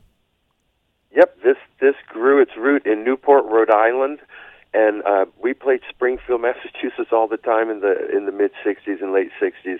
Had teenage nightclubs back then, and it was just a family group that started there in Newport, and we sprung out of New England, and we had a couple of flops before they put our mom in the group, and then they put the mom in the group, and we had a big hit record with the Flower Girl. Well, the Rain in the Park and other things, but people call it the Flower Girl. So, and from what I understand, the melody for Christmas Time, the song for Marissa, written in the late '70s and sat for years without lyrics as an instrumental, it wasn't recognized as Christmas music. Well, look, this is our summation. Is that this melody, we could not put words to it, and we're as a writer that you could accept, and we even sent it to another writer to put words to it. I can't put words to this, so we figured it was an instrumental, and you can write an instrumental, right? And then it was 11 years later, I think I was in a heat wave in my car, and it hit me. I don't know why that was a Christmas melody, and my wife Mary Jo and I. We got those lyrics out in 2 weeks that we couldn't do in 11 years. We did it in 2 weeks. And that was a great message to us. That was Christmas music. We thought that was amazing because that's a Christmas carol. Yeah, it is. It really is. Actually, I was just listening to it. It's a beautiful song. Thank you very much. We're very pleased with it. Christmas was a big deal for our family. We had, we all remember, we had 7 kids, so the Christmas of the bicycles, it looked like a bike store in the living room. It was incredible to see. So we'll never forget stuff like that. So this is again the name of the EP is A Christmas Offering from the Cowsills, and then last year you guys released Rhythm of the World on Omnivore Recordings. Yes. Cheryl Pavelski, who owns Omnivore Recordings, is an old college friend of mine. So I mean, I've known her forever. That's amazing. Yeah, and she's fantastic, and the fact that she's involved in this, I think, is really, really cool. That company does. We are in a good home with Cheryl and Brad and Omnivore. Very excited to have a Christmas Carol come out this season because, this is the birth of a Christmas Carol. They come every year now once they land. So we're really looking forward to people sort of hopefully love this song and this melody. And then next year it comes and the year after and get into that. That would be a pretty cool thing. Yes, Omnivore is amazing. The cool thing about Omnivore is they tend to release a lot of historical recordings, but when they do release new material, it's because they really do believe in it, and I think they wouldn't even consider releasing an EP unless they were in total support of it. So I think that says a lot about their confidence in what you guys have just released in this EP. It said volumes to us because Cheryl and Brad. I mean, look, we know Omnivore. You're right; they're very famous for fantastic reissues beyond reissues. You know what I mean? And we have that in our satchel too for them. But when they heard our new stuff and got excited, we thought, "Wow." And we even said, but you don't put out news. Well, yes, we do, and they do once in a while. But you're right; they're very selective, very selective. We're quite honored. I'm understanding that the Cowsills had their own comic book for a brief period of time. Well, you really there's 2 things that can happen to you where you really can convince yourself that you got big in your life. Yeah, you got on the Ed Sullivan Show back then, and we did that twice. That was a big TV show of the day, top of the bell curve TV show. Everyone wanted to get on it. And a comic book. We were quite honored for Harvey Comics to have a comic book. I mean, there's a story in it called Bob Goes to the Beach. Okay, and there I am with my dimple in my chin over, how you're caricatured. It's like it's an honor. It's an honor because it sits in your archive now, and your kids see it, your grandkids see it, and you go, and your grandkids, the kids see it, and they go, they did that on you? Like you're just dad and grandpa, It was great. This is a Bob Cowsill on the phone. The Cowsills, obviously, well, I think you know this, but the Cowsills were the inspiration for the Partridge Family. Mm-hmm. When you've got 7 kids and they can all sing and sing pretty damn well, I mean, was this like one of those things where your parents kind of said, "Ooh, these kids are talented. We must get them," or or the kids really wanting to do this? I mean, you hear all the time like stage moms or stage parents. Was that the situation with you guys? No, we were 7 kids. You're right. But back in those days, if your 7 kids were interested in anything, that was good news to the parents, because I can't imagine 7 kids, honestly. So, but it started with just the 4 of us, because, we're the young ones. Bill and I were 7 and 8-year-olds. By the time we're 12, 13, 14, Barry and John are 8 and 10, and Susan's not even born. So but we're always musical through our whole lives as children. We just love to do it. Now, when the foursome got good and the Beatles came out and we all learned what songs to play and how to look and what gear to buy, then we got real good. And yes, our dad and mom noticed. You couldn't help but notice, because we're practicing in the house. And our dad, he didn't become a stage dad. He became a facilitator for the talented children that he realized he had. And we started playing local in Newport, Rhode Island, and all over Massachusetts and Connecticut and New England with the foursome, got signed to labels. But as the younger kids came and they could sing, now our vocals, we got into vocals, and so the vocal stack gets bigger, and that was a good thing. And you guys were just enormous. I mean, like you said, the Ed Sullivan Show, you're on the Tonight Show, American Bandstand, the Mike Douglas Show. I mean, yeah. Playboy After Dark. I hope you guys were all over the age of 21 by the time that happened. That was a hoot. That was us going out of the box. We did that occasionally. Sometimes we went so far out of the box, people forgot about us. But honestly, that was a really fun outlying show to do. And television embraced us because, we're a family band. Our mom was in the band, and that did make us different than everybody back then. So we were very fortunate for that. The name of the new EP is A Christmas Offering from the Cowsills. It's a 3-song EP, and don't forget their album from 2022, Rhythm of the World, both released on Omnivore Recordings. Bob Cowsill, we appreciate the time today. Best of luck. By the way, thank you. Enjoy and Merry Christmas. Yes, sir? Yeah, and by the way, you guys are going to be at Mohegan Sun on February 10th. I wanted to squeeze that in, too, so you could check out the Cowsills performing live. Yeah, awesome. We're coming to New England. Merry Christmas to everybody, guys, and enjoy Christmas time. Some Good Years is our other song, and then we gave you an a cappella Winter Wonderland on that digital offering. And have a great holiday season, everybody. You too. Bob Cowsill with Bax and Nagle on Rock 102. Have you seen all these lists? I'm going to... 5 with Bax and Nagle on Rock 102. Dan Brown will give you the forecast. I will tell you that it's a little bit of flurries outside right now, but nothing to worry about. Please, come on. Hey, Rock 102 and FeelGoodShopLocal.com want to hook you up for the holidays. Over 50 local businesses on the site. You can do all your holiday shopping from the very comfort of your home, because who wants to go out, really? Congratulations to Shelly Hicks of Leverett, who won last month's giveaway, and you could be next. Go to rock102.com and sign up to win a $250 gift certificate to FeelGoodShopLocal.com. We'll choose a winner December 18th. Your chance to win with Feel Good Shop Local and Rock 102, Springfield's Classic Rock. I'm just reading a story here. Back in September, a 39-year-old woman near Cleveland named Rosemary Hain got arrested for throwing a burrito bowl at a Chipotle worker. She didn't think it was made well enough or something and started yelling at the woman and threw it in her face and got thrown in jail for assault. And footage of it went viral a few days later. Now it's in the news again after she just got sentenced last week, and her judge decided to get a little creative with it. His name is Timothy Gilligan. Gilligan! Hey, little buddy. He gave her 180 days in jail, but suspended 90 of those days and offered her a way to lop off another 60 if she wants to. She could avoid 2 months in jail if she agreed to get a job working at a fast food restaurant to see what it's like. She has to work there part-time, 20 hours a week for at least 2 months. She agreed to it and said she'd start looking for job openings. Gilligan, my boy, are there free refills? Hey, Skipper. The employee she hit with the burrito bowl is Emily Russell. She said it was so traumatizing she left her job at Chipotle, but has a new gig now. She told the reporter she was happy with the judge's sentence.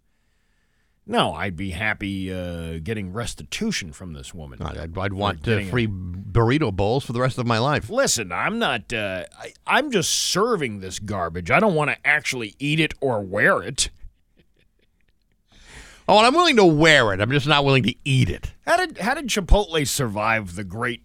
Didn't they have? Wasn't there like a whole? Everybody was getting salmonella or hepatitis or something like that from all the restaurants. And then, yes, there was a period of time when some of the lettuce may have been tainted, but they endured. They stuck to their guns. And then I remember taking my kids there, like I don't know, a year and a half ago or so, to a Chipotle, figuring, well, okay, we're past the salmonella era. Let's see if we can move into the deliciousness. And it's not bad. No, it's fine. Chipotle's not bad. It's expensive, though. All fast food is now these days. 3 burritos cost me almost $40.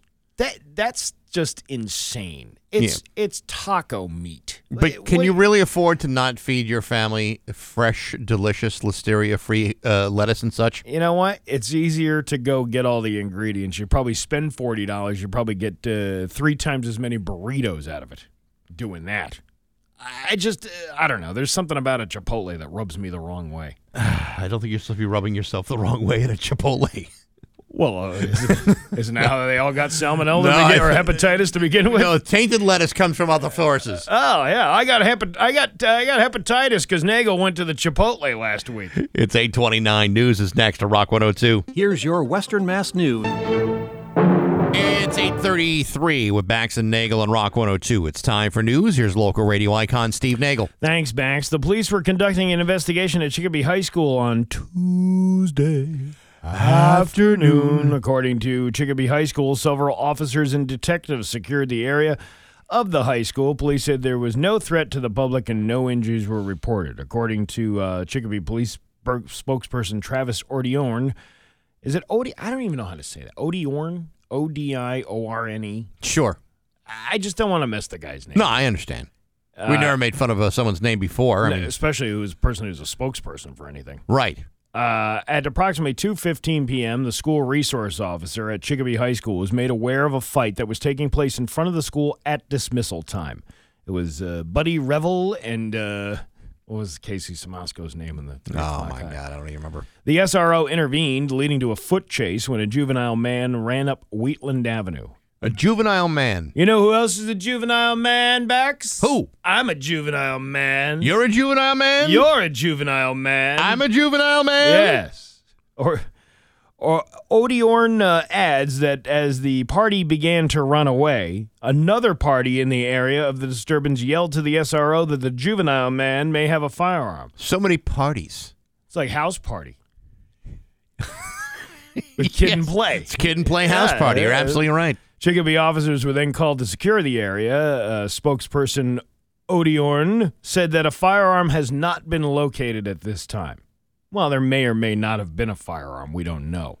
The investigation is ongoing with limited details due to the juvenile man involvement. After school activities at Chicopee High School and DuPont Middle School were suspended as police conducted the investigation, the school was not placed in lockdown due to the timing of the dismissal and the incident happening coincidentally. Well, they're already walking out the door. Right. You can't just say, you know what, go back inside, kids. We're going to lock this place down. School's over. We'll tell your parents everything that's going on. Don't worry about it. But then you couldn't get to the school, so I don't know how they handled all that. So they haven't identified this man-child they're looking for, right? I don't know if they have or not, or they probably have. I would imagine. The Chicopee police are on the up and up for the most part. See, I'm really confused by this juvenile man. Is this like a grown-ass man with staggeringly young looks, or is this a young kid with like a deep voice and a job? Well, it could be that. It could be one of those kids in high school that was always older than everybody else. You always had one of those. Oh, yeah, we had one. Stayed back a couple of years for any number of reasons. Yeah. And is now a senior when he should have graduated 3 years ago. I seem to recall there being a kid. He did graduate like a year before me, but he was like 21 years old. Yeah. And he didn't go back to high school to finish. I mean, he just took his time in high school because he really enjoyed it, allegedly. In my high school up in Syracuse, we had it was a guy, Roger Maris. Roger was the guy who used to hang out. Roger Maris? No, Harris. Roger Harris. That's what it was. You went to high school with a Roger Maris. That would make you about 106 years old. It was Harris. Okay. And Roger was one of those guys who did in fact graduate, but yet somehow was hanging around the school all the time, and nobody really seemed to push him out. I think in today's In this day and age, Yeah. I mean, if I go to my kid's school, it's like Fort Knox. Like, you can't just get in the school. Can't, like, you have can't to, hang. No, there's a security officer you got to talk to on a ding-dong doorbell thing. Yep. And then they say, who are you? And I say, I'm here as a parent. My kid's here. And then you got to go to the office and sign in. No. They let you in through one set of doors. Then you got to push the ding-dong button again. What's the point of that? It's to prevent people from, at least you can get a good look at them again. That's a safety protocol. But this guy, Roger, he would sit there. He'd have one of those, like, it was like one of those Australian outback hats. Yeah. And he wore a long trench coat and then these big black boots. Like he was, I don't know. Very trench coat mafia type of thing, Well, isn't it? there were like work boots, but he didn't do a whole lot of working. Yeah. Unless he was working the freshman girls, because that's exactly what he was doing there. We had a couple of guys like that who had graduated and would always come back. Yeah. Like to hang out after school. Yeah. Why? I remember this one kid, Glenn. Glenn would come back all the time. And Glenn had been graduated for like 3 years and still coming back. Yeah. And I always thought, what a waste of this kid's time to be hanging out with high school kids. No. After graduating 3 years later. There's something creepy about that. Well, there's something creepy about it, but it's also like a sense of identity, I think, for some of them. Yeah. Like they were picked on. They weren't respected by any of their classmates while they were going through school, but now they have the advantage. They're older and they're looked up to because they're the only ones around and nobody else is there to tell them what a douchebag they were when they were going to this But school. you're a grown-ass man hanging out at a high school, and you're not either a student, an employee, or teacher. Is 19 a grown-ass man, or is that a juvenile man?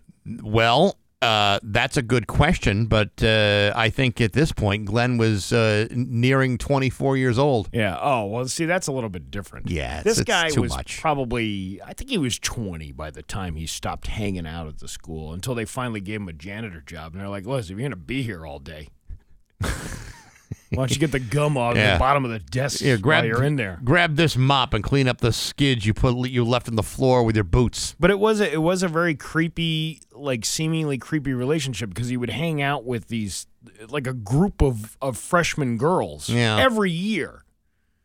It was kind of like the Matthew McConaughey of Dazed and Confused. That's not right.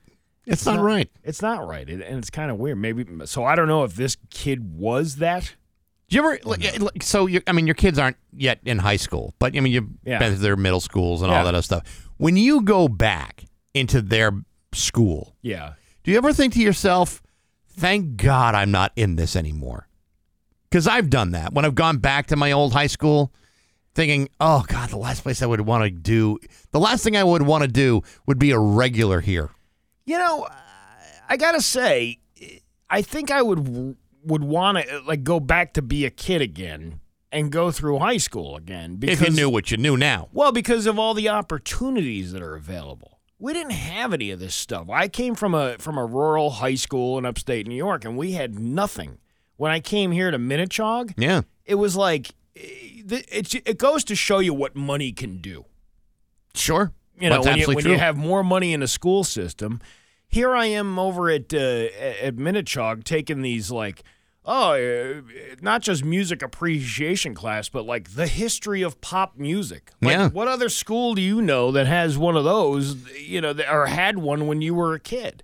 Yeah, but even with that, Steve, even when you came to Wilbraham and you were at Minnechaug, you were at a distinct advantage. There were certain things that you could never have, like buddies or girlfriends. Those are the kinds of things. I still don't have those. See? Yeah.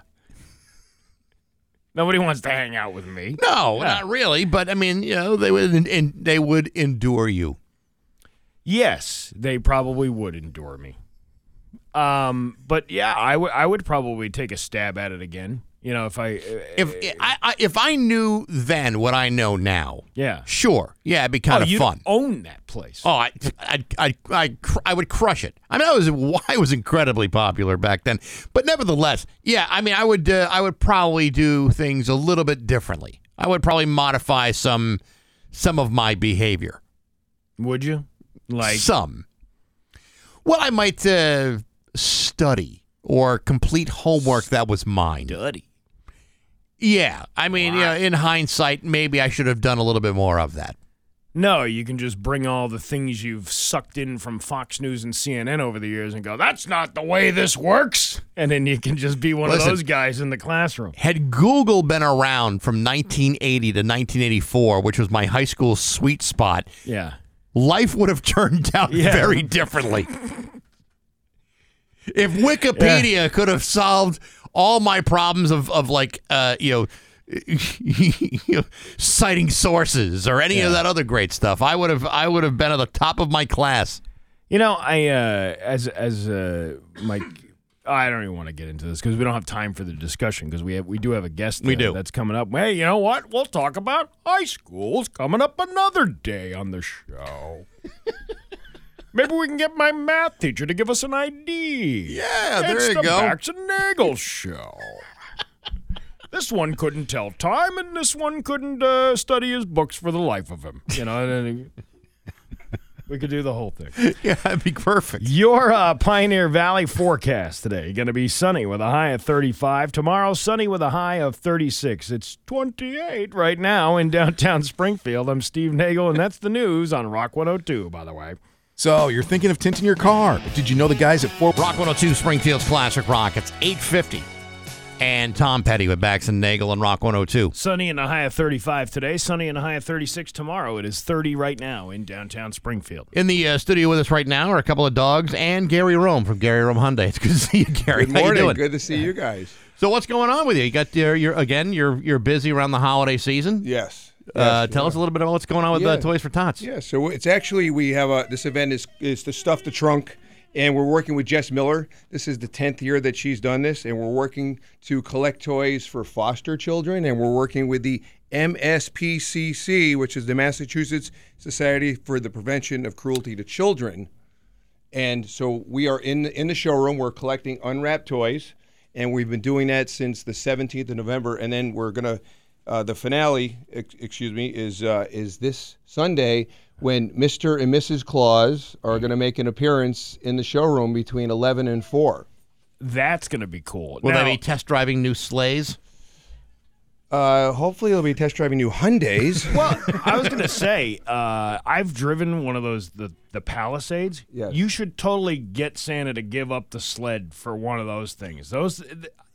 I like the seeing the odometer and everything on the window. It's amazing. Yeah, the heads-up display. Yeah. I borrowed somebody's car who had this. And first of all, it freaked me out because I wasn't expecting it. And then I'm like, this is pretty cool. You got all the navigation right there in front of everything. you. You don't have to take your eyes off the road for anything. It's quite safe. I think Santa can turn in that sleigh for. Well, I don't think there's a lot of safety equipment on that sled, to be quite honest with you. He's driving that thing around for like 100, like thousands of years. Yeah, you can sell that at auction, right? Get rid of that thing. Somebody will buy it. Yeah, right? somebody will buy it. Yeah. Well, now's the time for trading in. Yeah, you really get your money's worth. Well, there's never, ever been a better time to buy a car than now. Well, that was unusual to hear you say something like that, Gary. But as far as like dropping off the toys go, I mean, it's like regular business hours until when? Yes, so it's regular business hours until this Sunday, the 10th.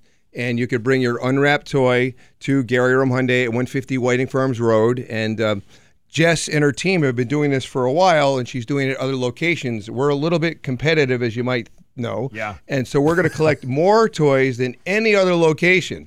Now, on Sunday, between 11 and 4, you can either bring a $10 donation or bring 1, 2, 3, 4, as many unwrapped toys as you want. And you'll have a photo op with the Clauses.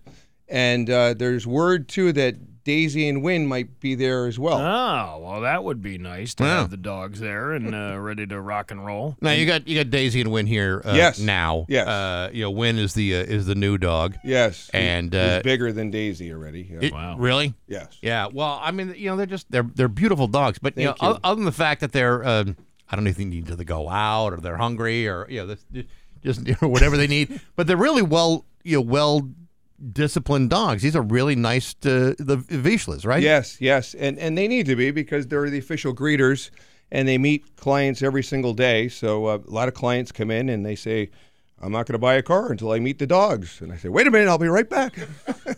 Now, we also have people that came in and they said, I want to meet Win. And I said, well, are you here to get your car serviced? No. I drive by here all the time. I just wanted to meet Win. Which is fine. You let people come in and say hello to the dogs. Yeah. And are you gonna teach them by Sunday how to do their rendition of Jingle Dogs? I'll work on it. I tell you what, if you could do that, Gary, that's better than Time Magazine. I'll tell you what, you get your dogs to sing Jingle Dogs, you'll be the only dealer in America that could do that. Is that a challenge? Yeah, you're a competitive guy. Yeah, that is a challenge, Gary. We'll have like a Christmas talent show. We'll have the dogs going on. Yeah, that'll be fun. Well, this is a great event and a great cause. Yes. And again, all you have to do is go to Gary Rome Hyundai in Holyoke and drop off an unwrapped toy. Make sure it is unwrapped, but new.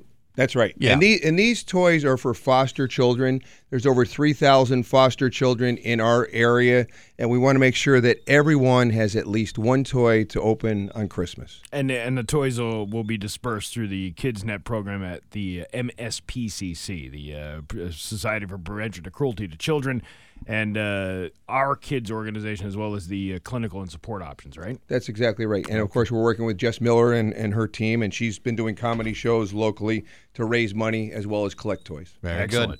Gary Rome, good to see you. Good to see you. Best of luck. Thank you so much. Absolutely. It's 8:55 with Bax and Nagle on Rock 102.